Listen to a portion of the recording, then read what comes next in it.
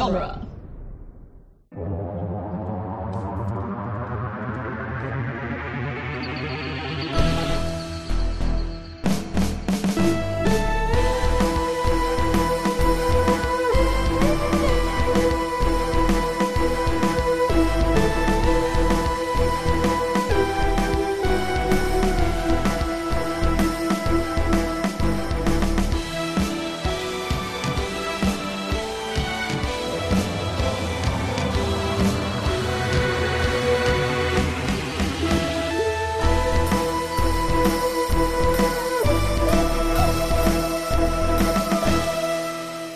Hello and welcome back to the Doctor's Companion presents Doctor Who: The Long Way Round, the weekly podcast where we review and discuss every episode of Doctor Who, one doctor at a time. I'm Nick Jimenez. I'm Scott Corelli. And I'm Cass Fredrickson. And today on the show, we'll be discussing Snakedance, the Fifth Doctor's ninth story, and a sequel to a story that we've covered previously on the show, Kinda. Mm-hmm. Yeah, indeed. So this is part of the 20th, am I remembering that correctly? Yes. 20th anniversary season. And this is, in this season, you had John Nathan Turner had this sort of thing where he's like wanted everything to be a returning villain. Every story he wanted it to be some kind of returning villain. This one, however, is like a weird one because he's just like, let's have a returning villain, that snake thing from last season. So not quite like a big, like bombastic returning villain kind of thing in this particular situation. But yeah. So basically, Christopher Bailey had written Kinda, and when it wrapped production, Eric Sayward, the script editor, was really impressed with it and wanted Christopher Bailey to come back. Christopher Bailey was like, what are you so impressed with? You rewrote my whole script. Like, why do you want me to come back? Like, I don't want to come back. You're just going to rewrite it. And like, generally, Christopher Bailey has had like a really bad vibes with television in general, like not really understanding what the role of a script editor is and like consistency of tone and across episodes and things like that. And didn't really understand that, like, yeah, when you write something and it doesn't quite match what the rest of the show is, the script editor's job is to rewrite your script and get it to match. And in general, all of Christopher Bailey's TV work, he was frustrated by constantly being rewritten. Because he came from, I believe, the stage where no one touches the playwright's shit. And so he had like a real ego about it. And so the only reason that he came back was that Eric Sayward promised not to touch a word of his script. And so he gave him basically a checklist of everything that he needed to accomplish in this story. And told him to make sure that all of them got it, all of these elements got in, and if they did, then the script wouldn't be touched. So Christopher Bailey agreed to come back. Also returning for this story is Fiona Cumming, who had previously directed Castrovalva. And she had a lot of fun with that story and was anxious to come back. But when she came back, she wanted to do something that was heavily character centric. And so, John Nathan Turner and Eric Sayward both thought like she would be a perfect choice for Snakedance, and brought her in as well. Also going on behind the scenes at this point were contract negotiations. Exciting stuff. So, basically, what happened was they went into contract negotiations with Nyssa and Sarah Sutton, the actress. She decided that they had taken her character as far as they could, and so she was like, "I think it's time to wrap it up. So I'll come back. I'll do some episodes this season, but I want to leave halfway through. So if I'm going to leave halfway through, I don't want it to leave like a light switch. So let's start like writing Tegan out and having her grow and mature in a way that when she does leave, it's not going to be shocking or surprising to anyone. And so that was one of those checklist notes that Eric Sayward gave to Christopher Bailey for this. It's like, hey, make sure that Nyssa is growing up, I guess. Give her some moments of maturity and show that she is starting to outgrow the TARDIS. So that's happening. So she ends up signing a contract that brings her through to episode, I believe, 20 episodes. Yeah, 20 episodes in season 20. And so then they go into contract negotiations with Tegan. And for some reason, Janet Fielding was only commissioned for 18 episodes, which was a shock to everyone because they knew that Sarah Sutton wanted to leave and they gave her 20, but then Tegan was only 18. So they're like, I guess she's on the way out too. I don't know. So that was a surprise to everyone, but Janet Fielding most of all, and Janet Fielding was just sort of like, I mean, I guess I'm just biding my time and waiting to leave the show. I don't know what the plan is. And then of course Peter Davison signed for the full year of season 20. Would that prove to be true with Tegan? Was she in fact on her way out? No, not for a while. Oh, okay. Yeah. Yeah, she leaves next season, I think. I don't even think she leaves this season.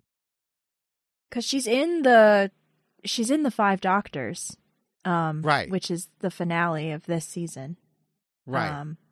So yeah, I don't know. So, yeah. They must have fixed it. Yeah, because she leaves right before Planet of Fire, right? Yes, the story before that. She leaves in. Doesn't she leave in the Dalek one? Resurrection. Yeah. Of the Daleks? Yeah. That's right. Yeah. Well, good for her. Yeah. So the story went off without a hitch, really. Production happened the way that it did. There is this really weird story where Peter Davison was asked by John Nathan Turner to come to Trafalgar Square, where he would be shooting a promotional trailer for Australian television. And so when Peter Davison arrived, he was surprised to see Sarah Sutton there and Janet Fielding there in full costume, along with Matthew Waterhouse, who was, of course, Adric. And was like, what is going on here? And it turned out that John Nathan Turner had secretly signed up Pete Davison for an episode of This Is Your Life, which is what? Yes, which is a program in which people are famous people are confronted with their life up to this point, their career, and sort of interviewed about it, I guess. That's so funny. Yeah. And I misunderstood. I thought This Is Your Life was one of those shows where they show you your genealogy and your heritage. No. Okay. I was like, why are they all dressed like Doctor Who characters? No, because that hadn't happened yet. That right, DNA stuff hadn't even been, that's not a thing yet. That's true. That's brand new for the OJ trial. That's right. Yeah, we're 20 years away from that still. 15 years away from that. So that was a really weird moment, but he is one of two Doctor Who stars that has had a This Is Your Life episode. The previous Doctor to have gotten one of those specials was John Pertwee, which is something I'd like to watch. Is it always a surprise? Yeah, apparently it's always a surprise. That's the point. It's you're not prepared for this big emotion, yeah. And I think the idea is oh, your life is flashing before your eyes. I think it's the idea, but yeah. They confront you with people in your past. It's just this crazy crazy thing. Confront as if they're like mad at you, but they're just like, You look son at your of a mom. bitch. Yeah, here's your mom, and you're whatever. Here's your childhood best friend. He's here, like they You do all son this of a research into your life. Yeah. So anyway, just a weird little side thing. And then the only other bit of like kind of trivia with this particular episode is well, we got two things. So number one, this was shot first in season 20 because of the extensive on location shooting of the premiere, the Arc of Infinity. They ended up shooting this one first because it was like all sets. And then the last episode of Snakedance in post-production went way over, and so in order to cut it back to time, Fiona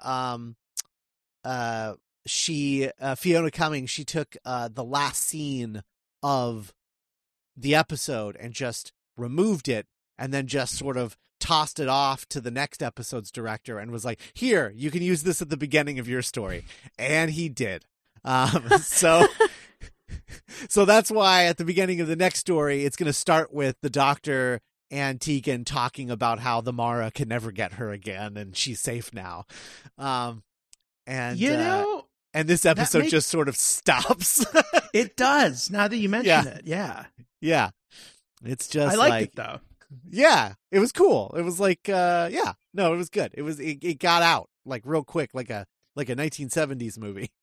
Mm-hmm. It's like, and it's over. Get out of the theater. Leave. It's you don't always have to shuffle back to the TARDIS at the end to kind of go over what happened. Yeah. Or you can save that for the beginning of the next episode. So that's Snakedance.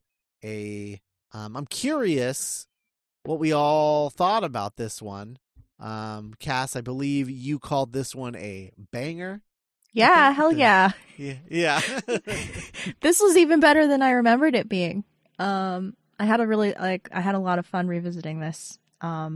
The sets are awesome. The costumes rule. I really like Fiona Cumming as a director.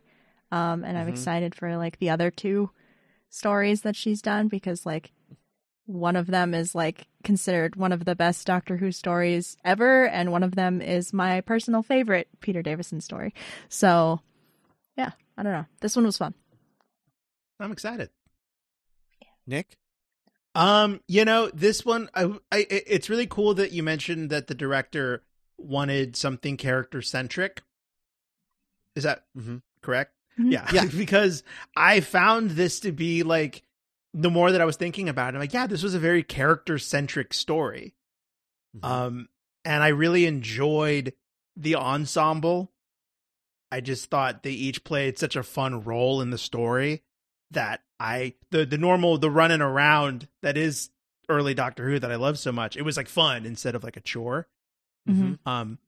And also, even now as like, an adult in the 2020s, this was like a pretty spooky episode. Yeah. There's some imagery that I was like, gosh, if I was like a kid in the 80s, this would have given me nightmares.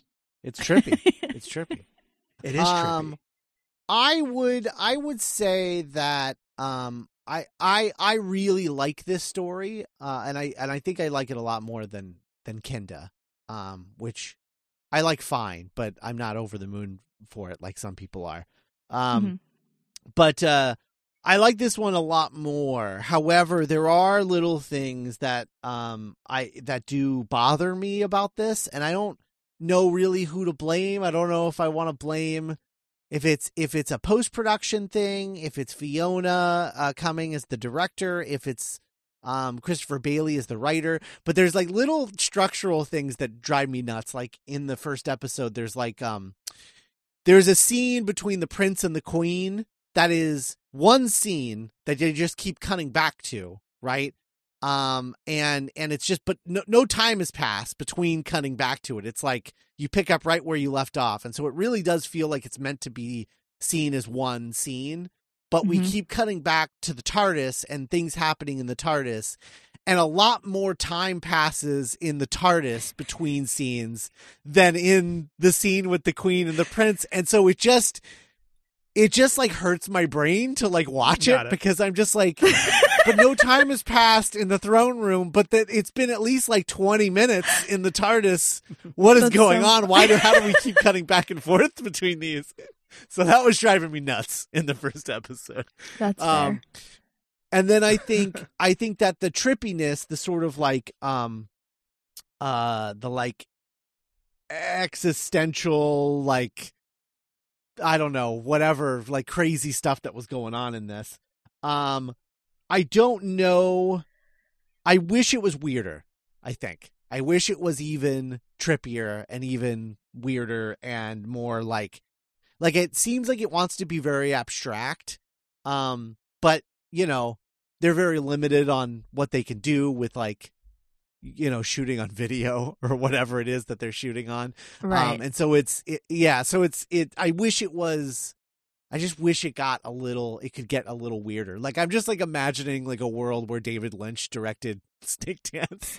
And I'm just like, oh my God. Like, there's a world where this could have gotten a lot weirder. I think sure. Throw David Lynch into any. That's true. Yeah. That's definitely true. But yeah. I'm just Cassie, like, you were going to say something? Thinking about Dune a lot watching this. His Dune. Yeah. I was too. That's so weird. Yeah. Okay. Yeah. Is the desert planet thing, is that Dune's fault? Like, do you guys know? Because I know that it came out in like what, the 50s, that book. So like, well, I mean, if I wanted to be like a jerk, I would say like, you know, Edgar Rice Burroughs, like that's like you know, Mars is a John Carter, Mars. Yeah. Princess of Mars. But Dune definitely, like, I think what got me thinking about Dune a lot personally was I can't remember the last Doctor Who story where the pre-established like mythos of a planet was like being explored or reintroduced. Like the fact that this plays like 400 years after Kinda and the relics and like this belonged, we don't know what happened. I'm like, oh, but I the viewer do. I thought that was cool. Yeah. That was really cool. It's a cool way to do a sequel because it is like a completely different kind of story from Kinda, which is like not typical with like sequels of any kind, really. Not like this. So Kinda was more like a feuding people on one planet story, right? Yep. And then there was also a snake god. Of course. In addition to the feuding peoples. I really want them to finish the trilogy. I would love for the Mara to come back.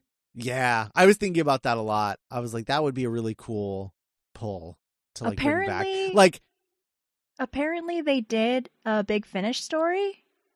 Sure. That is considered like, you know, the sequel to Snakedance, but I haven't listened to it, and I'm not sure. Like, is it a Davison story or is it a different Doctor? It's probably Peter Davison. Let me look. Yeah, I don't listen to any of his because I don't consider them canon. Yes, it is. Snakedance 2 is still dancing. Still dancing. Yeah. Why don't you consider them canon, Scott? Because the Fifth Doctor has a very like closed loop of an era, and so having additional stories doesn't really make any sense for his era. Got it. And also because like they do stupid stuff like bring Adric back, but now he's like a 55-year-old man, but he's acting like a kid. It just doesn't make any. Yeah, it doesn't. I see what you're saying. Oh, wow. Yeah. It's bad. It doesn't work at all. And like, God bless them for getting Peter Davison a paycheck and the whole crew an ongoing paycheck doing those Big Finish audios. But those are not canon. I refuse. I refuse to accept them as canon. That I only consider 6th, 7th, and 8th Doctor stories canon, I think. So I'm curious about 9 and 10. You know, those stories. I'm very curious about them. But I don't know how either of them could be canon, but I don't know. We'll see. I haven't listened to them. But anyway. Let's talk about Snakedance. Let's do it. Snakedance, Part 1. Written by Christopher Bailey. Directed by Fiona Cumming. Produced by John Nathan Turner. Script edited by Eric Sayward. Air date January 18th, 1983. Tegan has returned to the TARDIS, but so have her nightmares of her time being controlled by the delightful snake deity, the Mara. The Doctor and Nyssa are confused to find that the TARDIS has landed on the planet Menusa, where everyone is celebrating 400 years of the world being free from the Mara. In the heart of a Menusa marketplace, a noblewoman named Tana and her bored, spoiled son Lon prepare for the upcoming celebration ceremony by journeying into the cave system where the ceremony will take place. Nyssa and the Doctor hypnotize Tegan and learn that she has again been possessed by the Mara and is responsible for taking the TARDIS to Menusa in the first place. The Doctor and Nyssa take Tegan planetside to try and find a way to free their friend from the Mara's control. The Doctor travels into the caves where he meets Lon, Tana, and their historical guide Ambril. Meanwhile, Tegan slips away from Nyssa and encounters a fortune teller who was only too happy to explain her grift to the strange new girl. Tegan shares a trick of her own, a snake skull that breaks through the fortune teller's crystal ball. So we open on a very kind of like surreal, like 70s album visual of like an old man like sitting in the sand. Yeah, I like to call him the skinny Ben Franklin snake guy. Oh yeah. He looks like Ben Franklin to me. He just looks like a skinny Ben Franklin. It's because of the hair, I think. Yeah. And his name is Dojin. Mm-hmm. Mm-hmm. It's spelt more complicated than it sounds, turns out. I looked it up on the TARDIS wiki and I was like, oh, there's a lot of dots. There's a lot of dots. So he's hanging out, but then back on the TARDIS, I love it when I love Doctor Who because it can just start an episode with the Doctor being like, wait, where are we? Mm-hmm. Where did this thing take us? And they, Nyssa works out that they're on a planet that was, I forgot the name of the planet, but it was run by the Menusa civilization, and then after that, the Sumerian Empire. Mm-hmm. And the Doctor's like, oh no, that's the planet where the Mara came from. Mm-hmm. Who would take us there? Oh man. Wait, I remember someone yelling out coordinates. It's like there's only 2 people other than you on the ship, buddy. Yeah. Adric's not here anymore. You can't be confused like this. And this is like, I don't remember. Was it me who yelled out those coordinates? Or was it the other person that isn't in the room? It's just like, I never should have let Adric leave. They're like, Adric died. Oh, that's right. Leave. He didn't.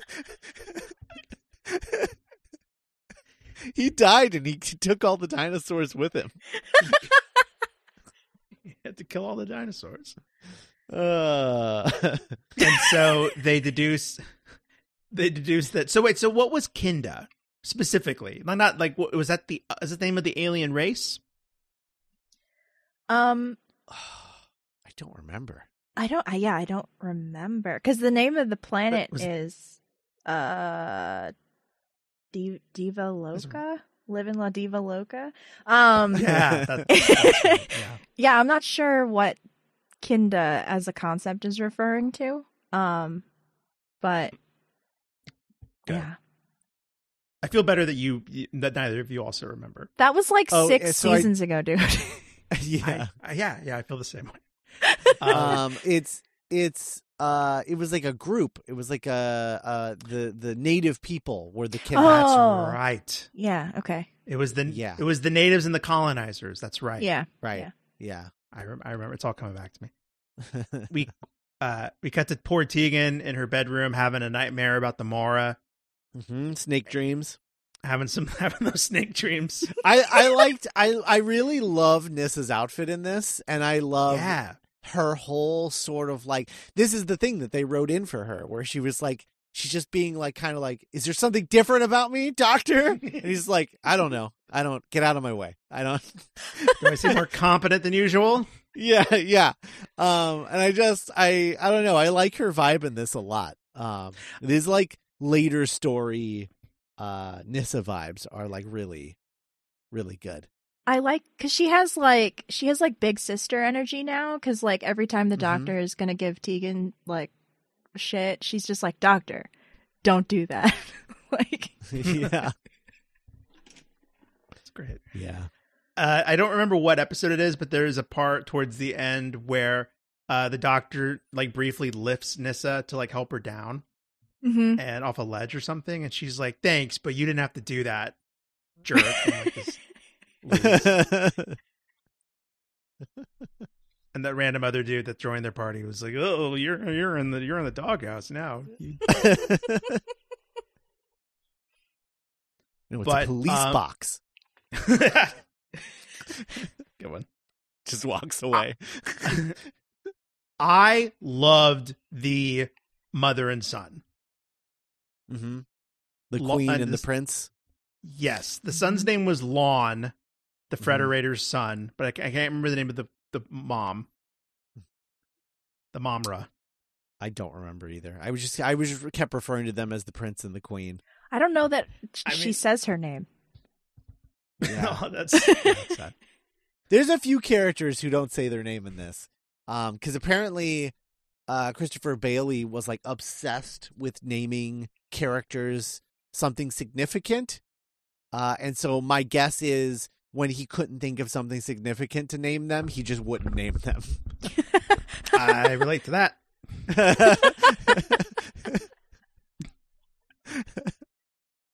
Lost a lot of time just scrolling through Google, looking up like German poets.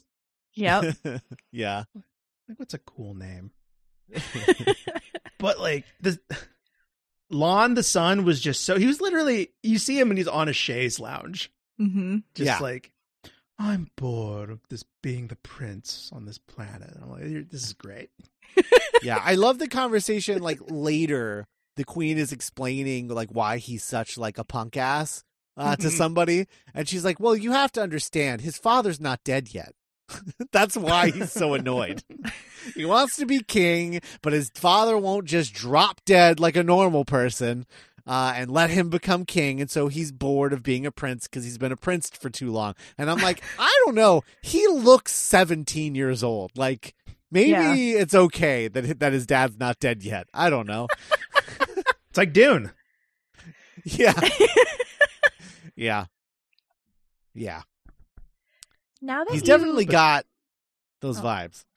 Now that you mentioned that, like the writer came from like stage play, like it feels like a play, like it's specifically like the scene that was driving you crazy about how like, because it feels like that's like one scene and then we would cut to like the doctor and companions in the TARDIS, like if we were watching it on stage.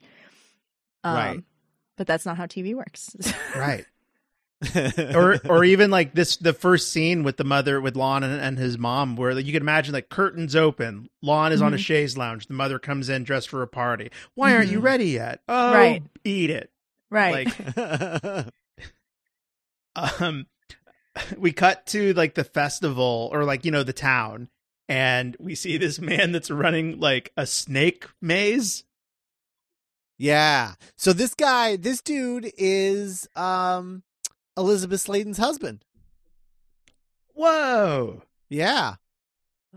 So he got the he got the role of showman, which is just once again just another character that Christopher Bailey couldn't be bothered to come up with an important name. True. For. He's in like every episode of this, and he doesn't get a name. No, he's just the showman. Cass, would you go through a snake maze a snake mirror maze? At like a fair, maybe. I don't know. Not for money. What if it had heavy? Right, yeah. Better not cost me anything. Right? He was charging money. And in the context of what's going on is everyone's preparing for the 400th anniversary of the expelling of the Madra. Mm-hmm. St. Patrick driving the Madra out of Devoloka. Oh my God. So he's like, what's the episode of The Simpsons where they all beat the snakes? Oh, Whacking Day. Yeah, it's Whacking Day. No. It's great.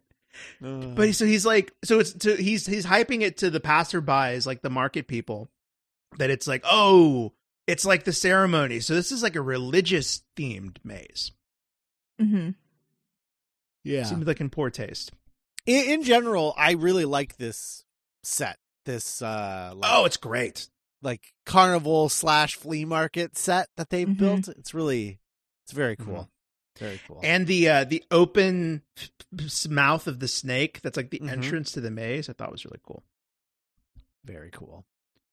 So like most of this first episode is the mother and son being given a tour of the cave, and like the son like not caring, and an exorcism, right? Or like they hypnotize Tegan. Yeah, like dream hypnosis. Yeah. I remember thinking, oh, this is why you have multiple companions. So one companion can help the doctor with exorcising a demon out of the other companion. Oh no.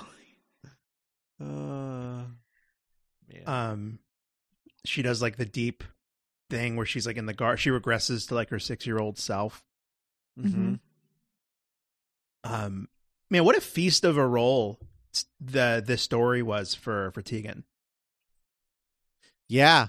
Yeah. I mean, they wanted to like have an episode that like let her, really shine. So that was what this was designed to do. And I think they did a really good job. I mean, in general, I think like, cause I think Nyssa also has like a lot of business to do in this story, which I really like. So it's like an exploration of her relationship with the doctor, and then like also like Tegan has her own internal thing that she's dealing with, which is it's cool. And she gets to be a villain, dual role, baby.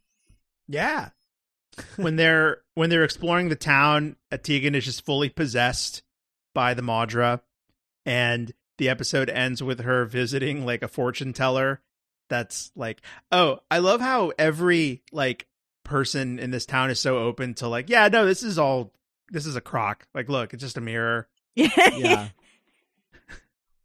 Yeah. They all like love the Mara, and they also like all like hate it and thinks it's stupid. It's just so weird. It's like a real holiday. Yeah, it's true. I like the POV shot that we keep getting of like Tegan like looking around and like Nyssa like trying to like snap her out of it, and it just keeps like passing by Nyssa being like, wake up, and then it just keeps the camera just keeps going by, and I'm like, that's so cool, like such a like a interesting shot for Doctor Who.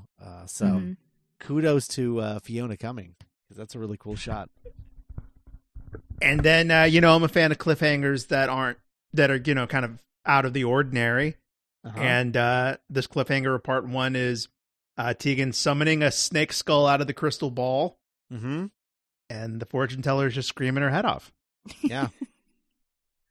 Haven't seen that before. Yeah. But she's no.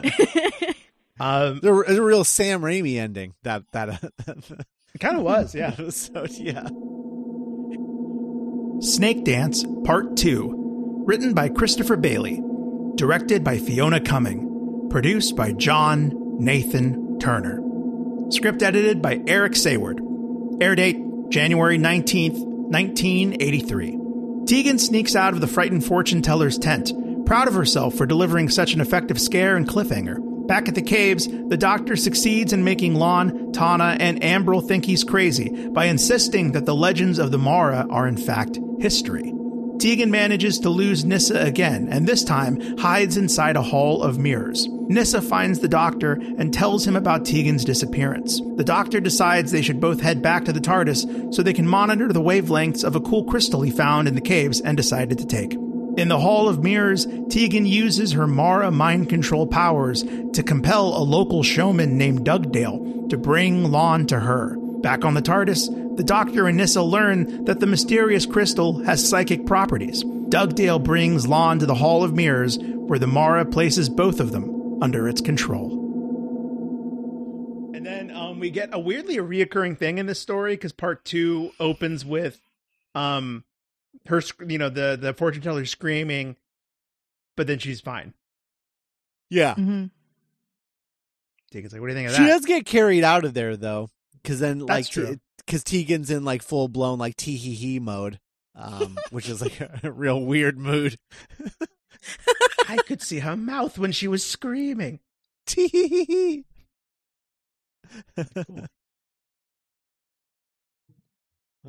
We learn about we go to that museum where we see all the Sumerian artifacts. Mm-hmm. I really like oh my god, what's his name? The curator or whatever. Ambril? Yeah. Yeah. Ambril. Yeah. I thought it was Amber for a while. And I was like, oh, cool.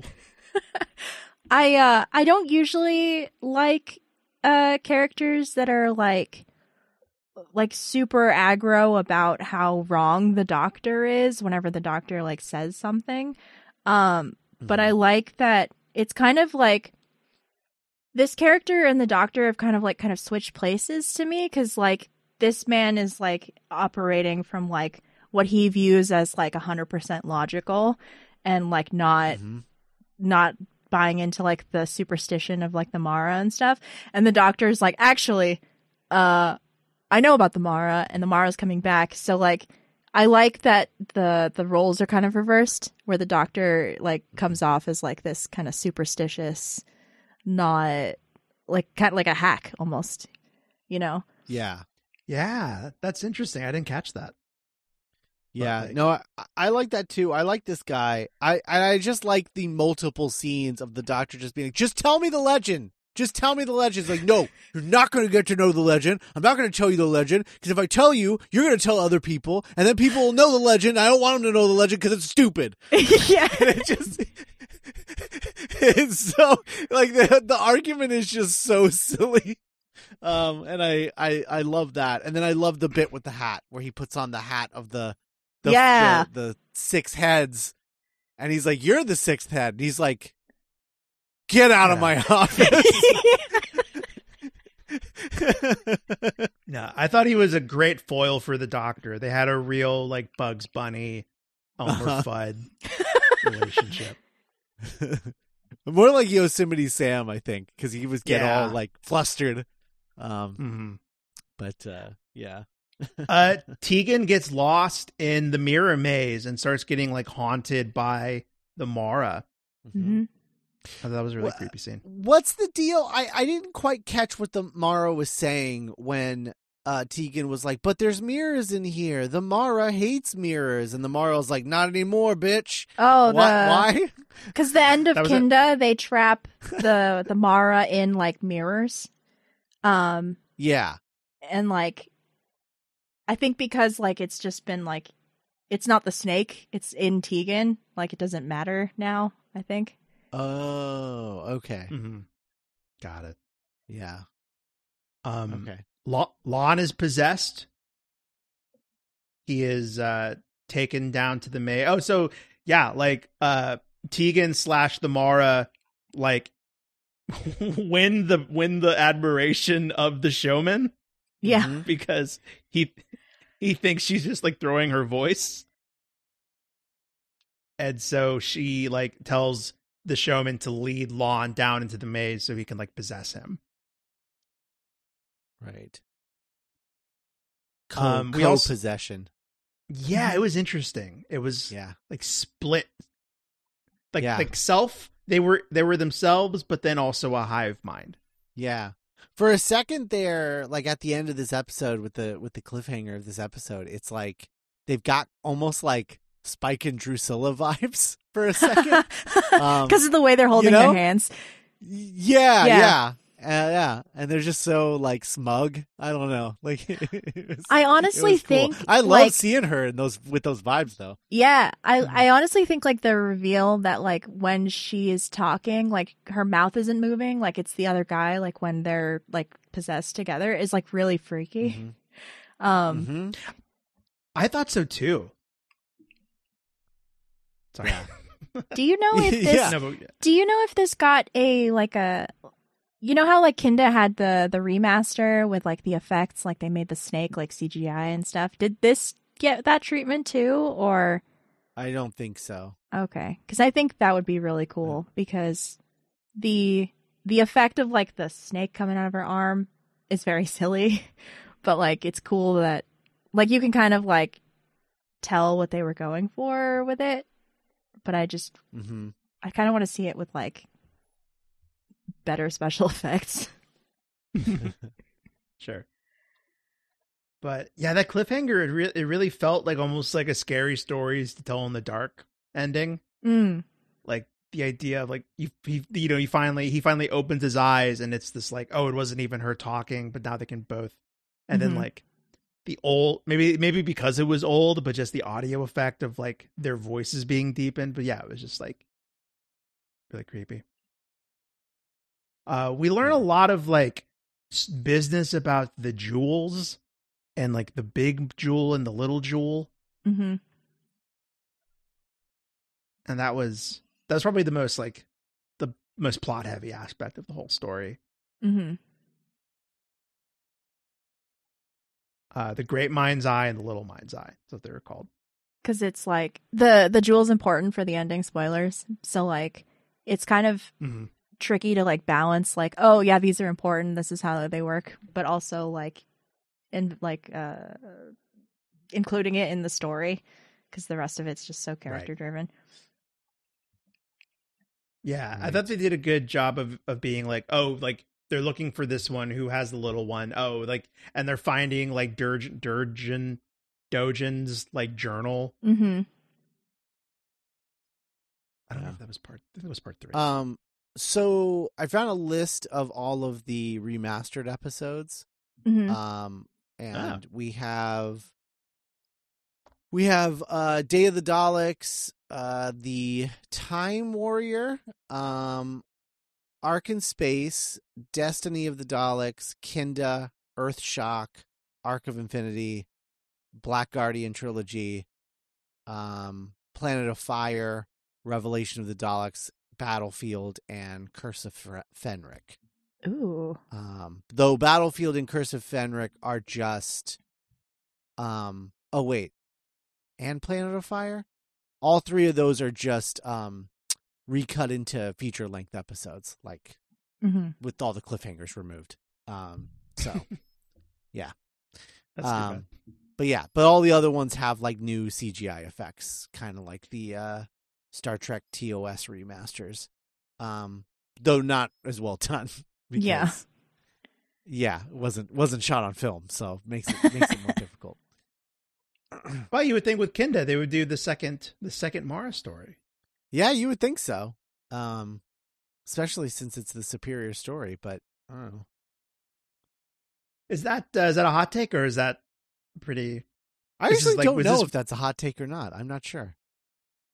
Do you know, Cass? I don't know. I don't know either.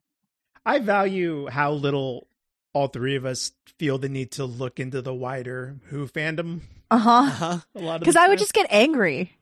And I don't want to be angry about Doctor Who. Yeah. And it's also, it's kind of irrelevant because there's so many different iterations that it's just like, who cares what anyone's favorite is? Like, it doesn't, there's Doctor Who for everybody. Like, it doesn't matter at this point. It's just, yeah. Yeah. No, it's like, I was on YouTube like a few weeks ago and every once in a while I'll see like a thumbnail and it's like, why the Chibnall era was a failure. And it's like 4 hours long. And I'm like, Oh, I forget that also exists with Doctor Who because it's a geek thing. Mhm. But Yeah.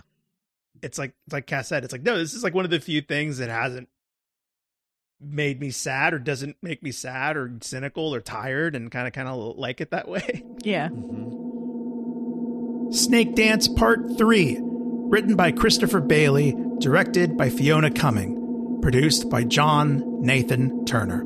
Script edited by Eric Sayward. Air date January 25th, 1983. The Doctor storms into Ambrel's office and tries to convince the historian that the Mara is real and among them. Ambrel orders the Doctor to be sent to jail for wasting his time and being annoying.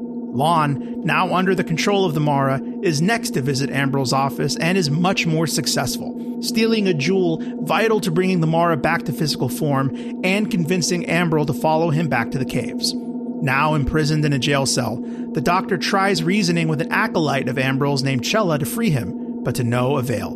Lon lures Ambrel to the caves with the promise of finding new historical artifacts if he helps Lon hijack the upcoming ceremony.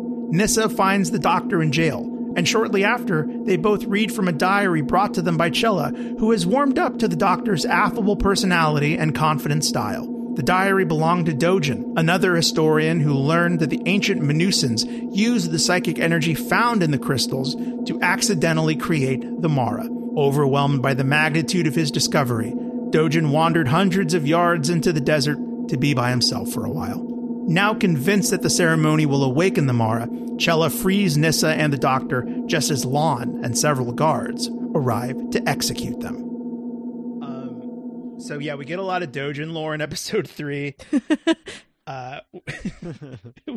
We find out that he saw the truth of the Mara early on and decided to retreat into the sands to meditate and be on his own. Mm-hmm. At this point the Doctor is imprisoned, right? He's in his little jail cell. Yeah. Yes. Yeah, the majority of this episode is the Doctor in jail, eventually Tegan joins him, and then it's cutting between that and a lot of Prince machinations of yes, the Prince just walking into rooms and being a dick to everybody and then leaving. I wish his name was Prince Machinations. Yeah, that would be good. That would be good. Also, was I the only one picking up romance vibes between him and the curly-haired guy? That absolutely. They had vibes, right? Cass, I'm going to walk you through this. It's really funny that you two are on board with. It's so funny. I will say, so he comes to Ambrel. Yeah. And he's like, hey, I know a secret place hidden away with all of this cool historical stuff. Follow me. I order you to come with me because I'm the prince. And he goes, okay. And then it's here, let's steal these candles because it'll be dark and we need something to light the way while we're in the caves. Oh, here, let me put this blindfold on you and lead you. Yeah, I can't believe you weren't picking up on these vibes, Cass. Did you watch this episode with both fingers in your ears and your eyes closed and going la la la la la? I didn't have my gay goggles on, sorry. Sure. I was too enamored with his wardrobe. Sure. Yeah. This whole, we'll get to, he hasn't even worn his best outfit yet. That's in the next episode. I do like, though, that all of his outfits are similar. They all look like he's going to catch a hawk at some point. Every outfit, he's got hawk gloves on. Very Falconer. Yes. Falconer. That's the word. That is it. So we learn that the Mara was actually created by this ancient civilization on Loco Ocho or whatever the planet's name is. Choco Taco. Choco Taco. R.I.P. I thought, oh yeah, that's true.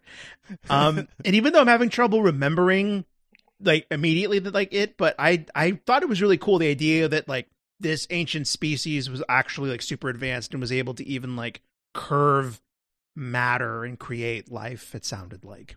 Mm-hmm. Yeah. Ancient aliens. Did either of you pick up on more? It was ancient aliens. Or like, you know how like you watch sci-fi movies now and it's all just like nanotech moving in like a big swarm? Mhm. That's like Yeah. kind of what I was imagining. Yeah. There's a bit in this where there's a puppet show talking about Oh my gosh. the Mara, and my cat Gelato hated that puppet. Hated it. Hated it. He was sitting in my lap the whole time I was watching this, and when that puppet show happened, he was asleep, and when that puppet show started, he rose his head slowly and just started to like kind of arch his back while looking at the TV. There was something about like the dumb noises they were making, because like the puppet people like weren't speaking words; they were like making like noises at each other. And he hated it. He hated That's it so much. funny.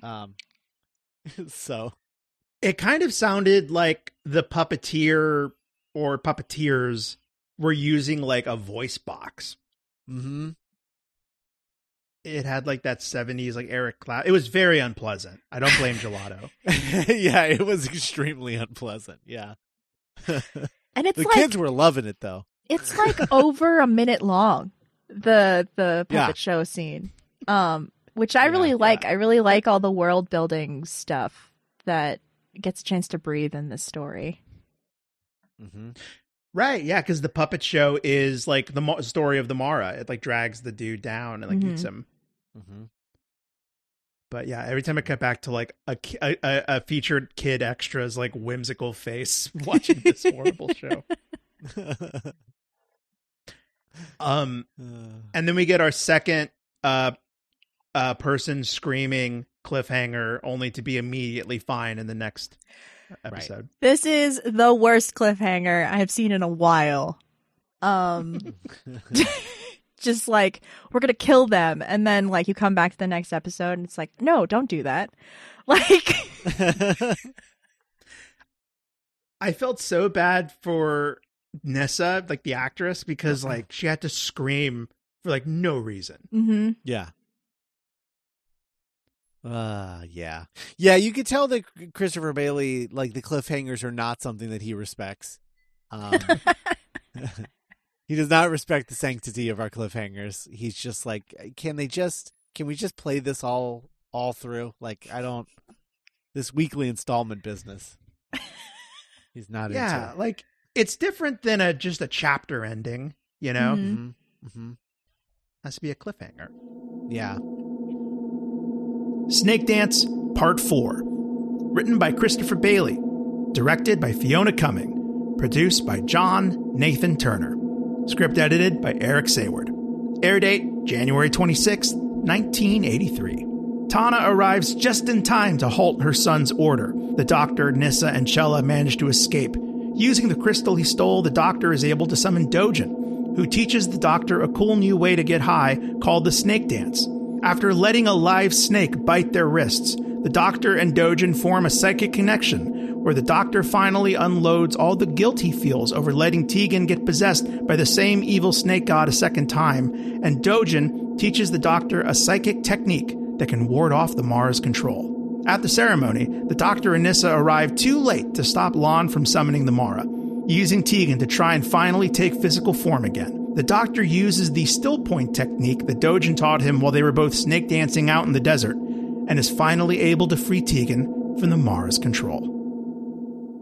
In part 4, we get Lon fully in his villain era. Just just ready to this whole time they've been preparing for this ceremony that's like the centerpiece of the 400th anniversary of the Mara being destroyed. Mm-hmm. And so they've been like getting ready to go down into the snake caves, I guess. So we get everyone preparing for the day of the ceremony. The doctor and Nissa and the third guy are looking for Dojin. Mm-hmm. Because he has the little mind's eye. Right. That's how we learn what a snake dance is. That was crazy. Do y'all want to talk about that sequence? Please do. Did they enter another dimension, or was that just like outside the city? I think they just like where wandered Dojin was. into the desert. Like, Yeah. Okay. Like half an hour, and he was just yeah, out there. yeah. But you know what's really interesting? What's really interesting about that scene is that it's not outside. It's a set, right? But they shot it on 16 millimeter because that's what they do when they shoot out like exterior stuff. So they made the audience be like, "Oh, this is outside." Like That's they use so that smart. Yeah, she used that to her advantage of like, oh, this is what Doctor Who fans are used to. Like, if it's outside, it looks like this. If it's inside, it looks like this. Mhm. So I want to shoot this scene on 16 millimeter. Yeah, that's really cool. Yeah. She's a good director. And even if I don't know if my brain subconsciously clocked outside, but it did clock like other place. Yeah. Yeah. I think, and it kind of added to that like kind of trippiness that we've been talking about. Yeah. But even more so is the part where they find Dojin. Skinny Ben Franklin snake guy. Yeah, skinny Ben Franklin snake guy. And he and the Doctor have like a Vulcan mind meld where the effect is a zoom in on both of their faces, and they added like a squiggly after effect over just their eyes. Mm-hmm. Yeah. And it was incredible to watch, but we get a cool moment, a character moment, I thought, where we learn that the Doctor holds a lot of guilt over what's happening to Tegan. Mm-hmm. Mm-hmm.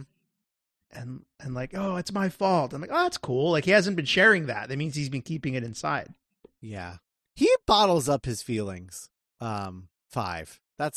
He's got a little bit more of a stiff upper lip, I think, than a lot of the other Doctors. Mm-hmm. Yeah.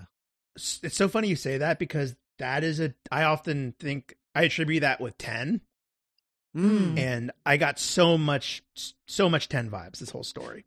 Yeah, I was also just thinking, like, just seeing the Fifth Doctor walking around, I was just like, man, I would love another Doctor that was like that, whose outfit was like as well put together as the Fifth Doctor's, where it all feels like of a piece together.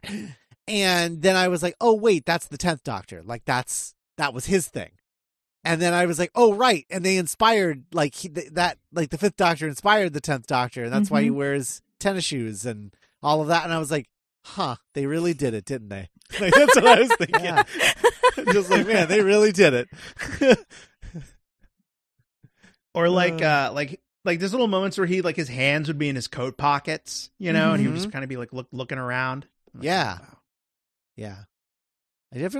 I would like another Doctor that is a little more put together than like 12 and 13. As much as I love 13's outfit, and like obviously I love all of 12's like variations of what he wears, but it would be really cool to see like a uniform. Like 13 had a uniform, but like she had like more of like a uniform, like 9 had a uniform, which was just like, yeah, you know, I have like 7 of the same t-shirt and like I wear that, you know, with my jacket. I would like to see like a real like put together outfit again, like 10, and I guess like 11, but even 11 has like 2 outfits, and I prefer one over the other. Yeah. So, yeah. It's always a bummer when the shift happens. It kind of seems like already there's a lot of hype surrounding like what 14's aesthetic's going to be. Yeah, I know. There kind of always is. But and I just trying to think about like what I always say it, but I want one of these goddamn Doctors to bring back the scarf. I want the scarf back. And I feel like I don't know. I feel like 14 would look good in the scarf. He'd probably look good in everything. But, Like, you know. the scarf or a scarf? No, a scarf. Okay. A scarf. Yeah. Yeah. Not the exact 13 same scarf, but 13 wore a scarf for New Year's Day and like a lot of the promo material, but I Mhm. can't picture her wearing it like in the episode. yeah, I can't either, actually. Huh. Which is a bummer. Yeah. But speaking of killer looks, Lon's ceremony outfit. Yeah. So first off, the actor crushes it. The actor walks out 100% feeling like, I believe that he thinks that he's wearing like, he's about to hit the Met Gala. Mm-hmm. Would you call it like a chest plate? Like or a tunic? What would you call the chest thing? I don't know. Probably like a tunic. Yeah, Yeah. tunic, because the shoulders are very defined, but it's not armor. Right. You know what it was reminding me of for whatever reason? It doesn't look like anything like he wore, but there's something about the color and the whole vibe. I was thinking of like young Hercules, like in the Disney Hercules, like when he was like a teenager. Yeah. Like that's he just gave off that Hercules vibe. I don't know. Because like the tunic or whatever is like really short. So Mhm. yeah, I think it's just like the cut of it. And it's got the And also- the clouds and sky. I was going to say, Yeah, we've been yeah. burying the lead listeners. The whole design is just a cloudy blue, like Pixar sky, yeah. Like Andy's and little- bedroom. like Andy's bedroom, and little sandals. Mm-hmm. Yeah. I was like, how Yeah, do I the look, mother? The sandals definitely bring it into like Greek territory as well, I think. Yeah.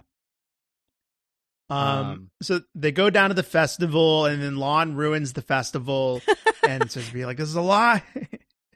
The Mara's not even real." And I think my favorite part of the whole episode is like the whole ceremony's down there, and there's been a guy who is carrying the float snake, the parade snake. Mm-hmm. Yeah.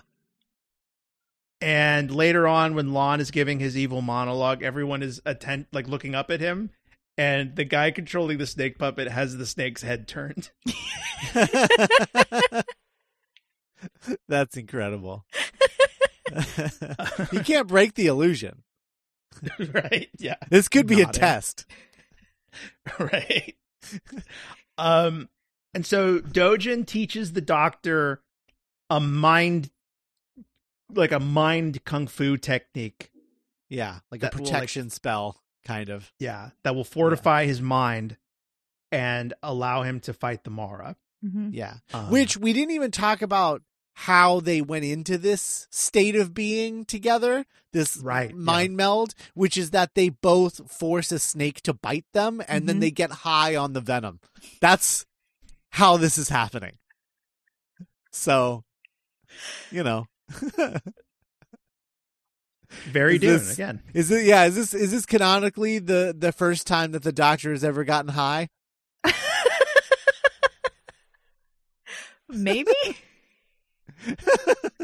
Has ever tuned in, dropped out, and Yeah. I think so. That's funny. Come on, Sarah Jane, let's drop some acid. Let's drop some weed. Go to a party. Oh, doctor. It's I was imagining the fourth Doctor and Sarah Jane like going to a rave in 1999. like spaced. Yeah. Yeah. Holy Got shit. like got a cat in the hat. Yeah. Hell yeah. And a pacifier. Oh my god. A candy necklace. Hell yeah. Oh man. I think the part where the Mara fused with Tegan needed a sensory warning. Oh, Probably. yeah, the blinking. Yeah. Yeah, Where probably. it was just the hyper cutting back and forth. Yeah. That also felt like it was a minute. Yeah. It was a long time. The transition too of her entering its mouth Like as that, like with the blinking, the flashing back and forth and the blinking, and then suddenly like the Mara's blinking, but she's not anymore. And then the Mara stops blinking and she's inside the Mara. Like it was a really cool effect considering, you know, this is 1983 and they're editing on videotape, you know? Mm-hmm. Sure. Yeah. Fair enough. The snake though looked spectacular. Mm. When his mouth opened, that was such a cool effect. Yeah. Like, his mouth like unfurled. That was cool. Cass wanted CGI. I do. I think the puppet is interesting. Oh, for like, sure. I think I guess like when it dies, it's not great, you know, because it's just like, Yeah. it's like a puddle of goo. Yeah, it's Yeah. like vomiting pudding. Yeah. And I think that's why it would be so cool for the Mara to come back, is because now with like the budget the BBC has, like, Mm-hmm. you know, and it's just a big snake. Like that's such a cool, simple design. Mm-hmm. You know what they should, he's been wanting, or they have been wanting to write an episode of Doctor Who, but if you brought back the Mara and had Grant Morrison write it, Oh, wow. that would be nuts. That'd be so good. Wow. Has Grant Yeah. Grant Morrison seen Snakedance? Yeah, he's seen all of Doctor Who. He loves Okay. they love Doctor Who. Yeah. Great. Yeah. Yeah, this feels, I could picture some of these being like, I know, like being like Grant Morrison style like panels. I know he's not an artist, but like Yeah. that like trippy, Mm-hmm. Oh yeah. do it. And nobody dies. Nobody dies except for the Mara. Right. Yeah. Yeah. Who's Mara the vomit. It's so funny that they're just like, let's have the Mara vomit to show that it's dead. But like, yeah, but its tongue is out on the ground and it just looks like an unmanned puppet now. But then there's this pool of gooey vomit on the ground that looks like somebody dumped a bunch of like those quarter machine slime, machine slime that you'd have, and just dumped it onto the ground in a pile. Oh, I need to go back and make that a meme. Yeah.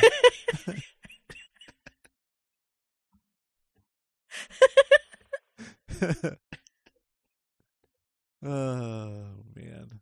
And yeah, we talked about the abrupt ending earlier. Mm-hmm.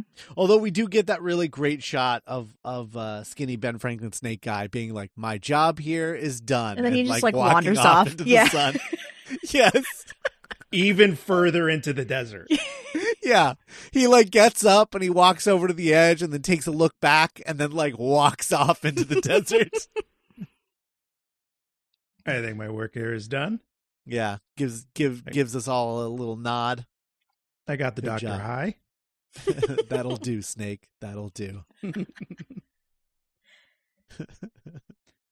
So, Oh. yeah, quite And the then tale. Yeah, the doctor's like, the Mara has been destroyed. Credits. Like just instant credits. Pew! Credits. Which, as we mentioned, would later turn out to be a lie. Uh-huh. Indeed. So Good, that's Snake good Dance. companions. Good, Mhm. good use of both companions. I thought. I agree. Next season, on Long Way Around, when we do Fifth Doctor again, we are introduced to a new companion. Mm-hmm. Nick. Oh wow! Yeah. Is this the one Yeah. that you say that I would really like? No. Okay. I mean, I don't think you're gonna like dislike him necessarily, but like, I don't think it's not gonna be somebody you're gonna be like pumped about or anything. Okay, I don't want to know too. Okay, is he in the like little smart boy category or like weirdly too old category? More in the smart boy category, but he's got more of like a Draco Malfoy vibe to him. Oh, I like that. He's a little snooty. Yeah. Less smarty pants and more snooty. Kind of like Eustace from the Voyage of the Dawn Treader. Sure. I don't know. I have no idea. I do not understand that reference. But yeah, so we get an introduction to a new companion next season. I wish there were more stories of just Nissa and Tegan, because I really like the vibe, like, of just those two and the Doctor. Yeah. But I don't know. I don't mind Turlo. That's kind of the one downside of this story is Tegan is fully the baddie in this one, right. So you don't get a lot of Nissa and Tegan like bouncing off each other. Right.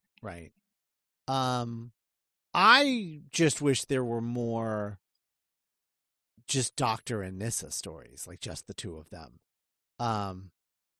But I don't know. I really like their dynamic. There's that great moment in the first episode where they leave they go to leave the TARDIS, and Nissa opens the door, and then the Doctor comes by to open the door, and he closes it, and then he's like, he walks up to the door, and he's like, why is it closed? And then she flips the switch again, and then it opens, and he goes, and she's so mad about it.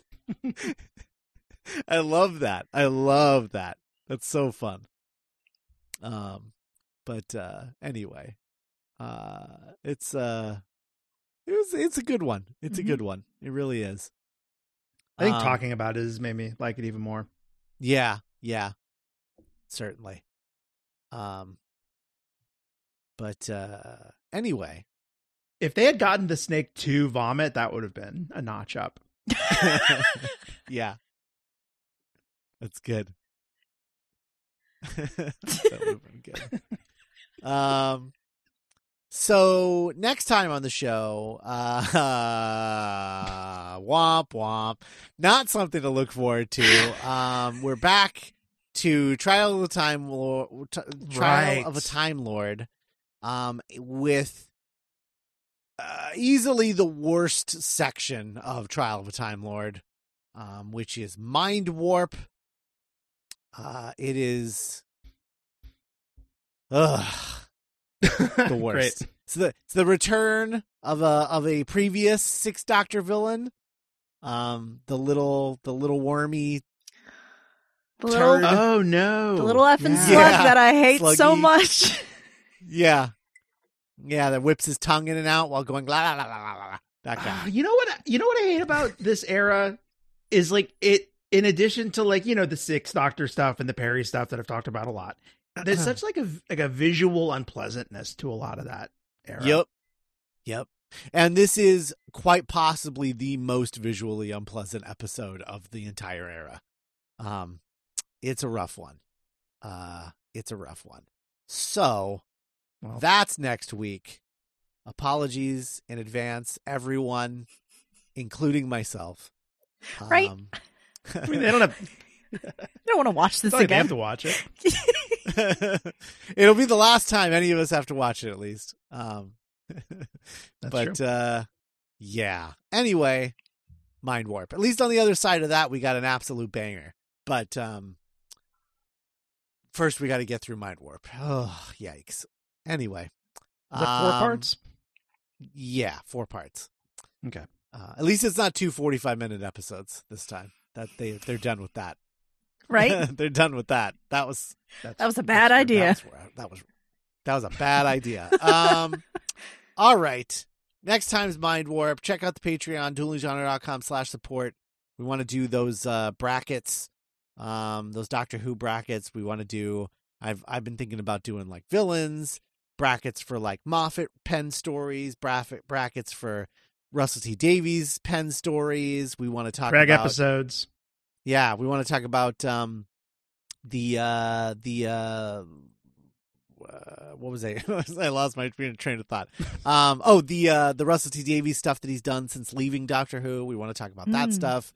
All that stuff we would be doing on the Patreon. So if any of that content sounds interesting, go to duelinggenre.com/support and let us know that's what you want to hear.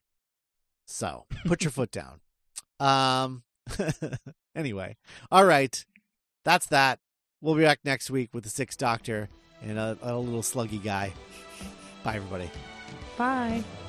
May you never know the serpent's sting.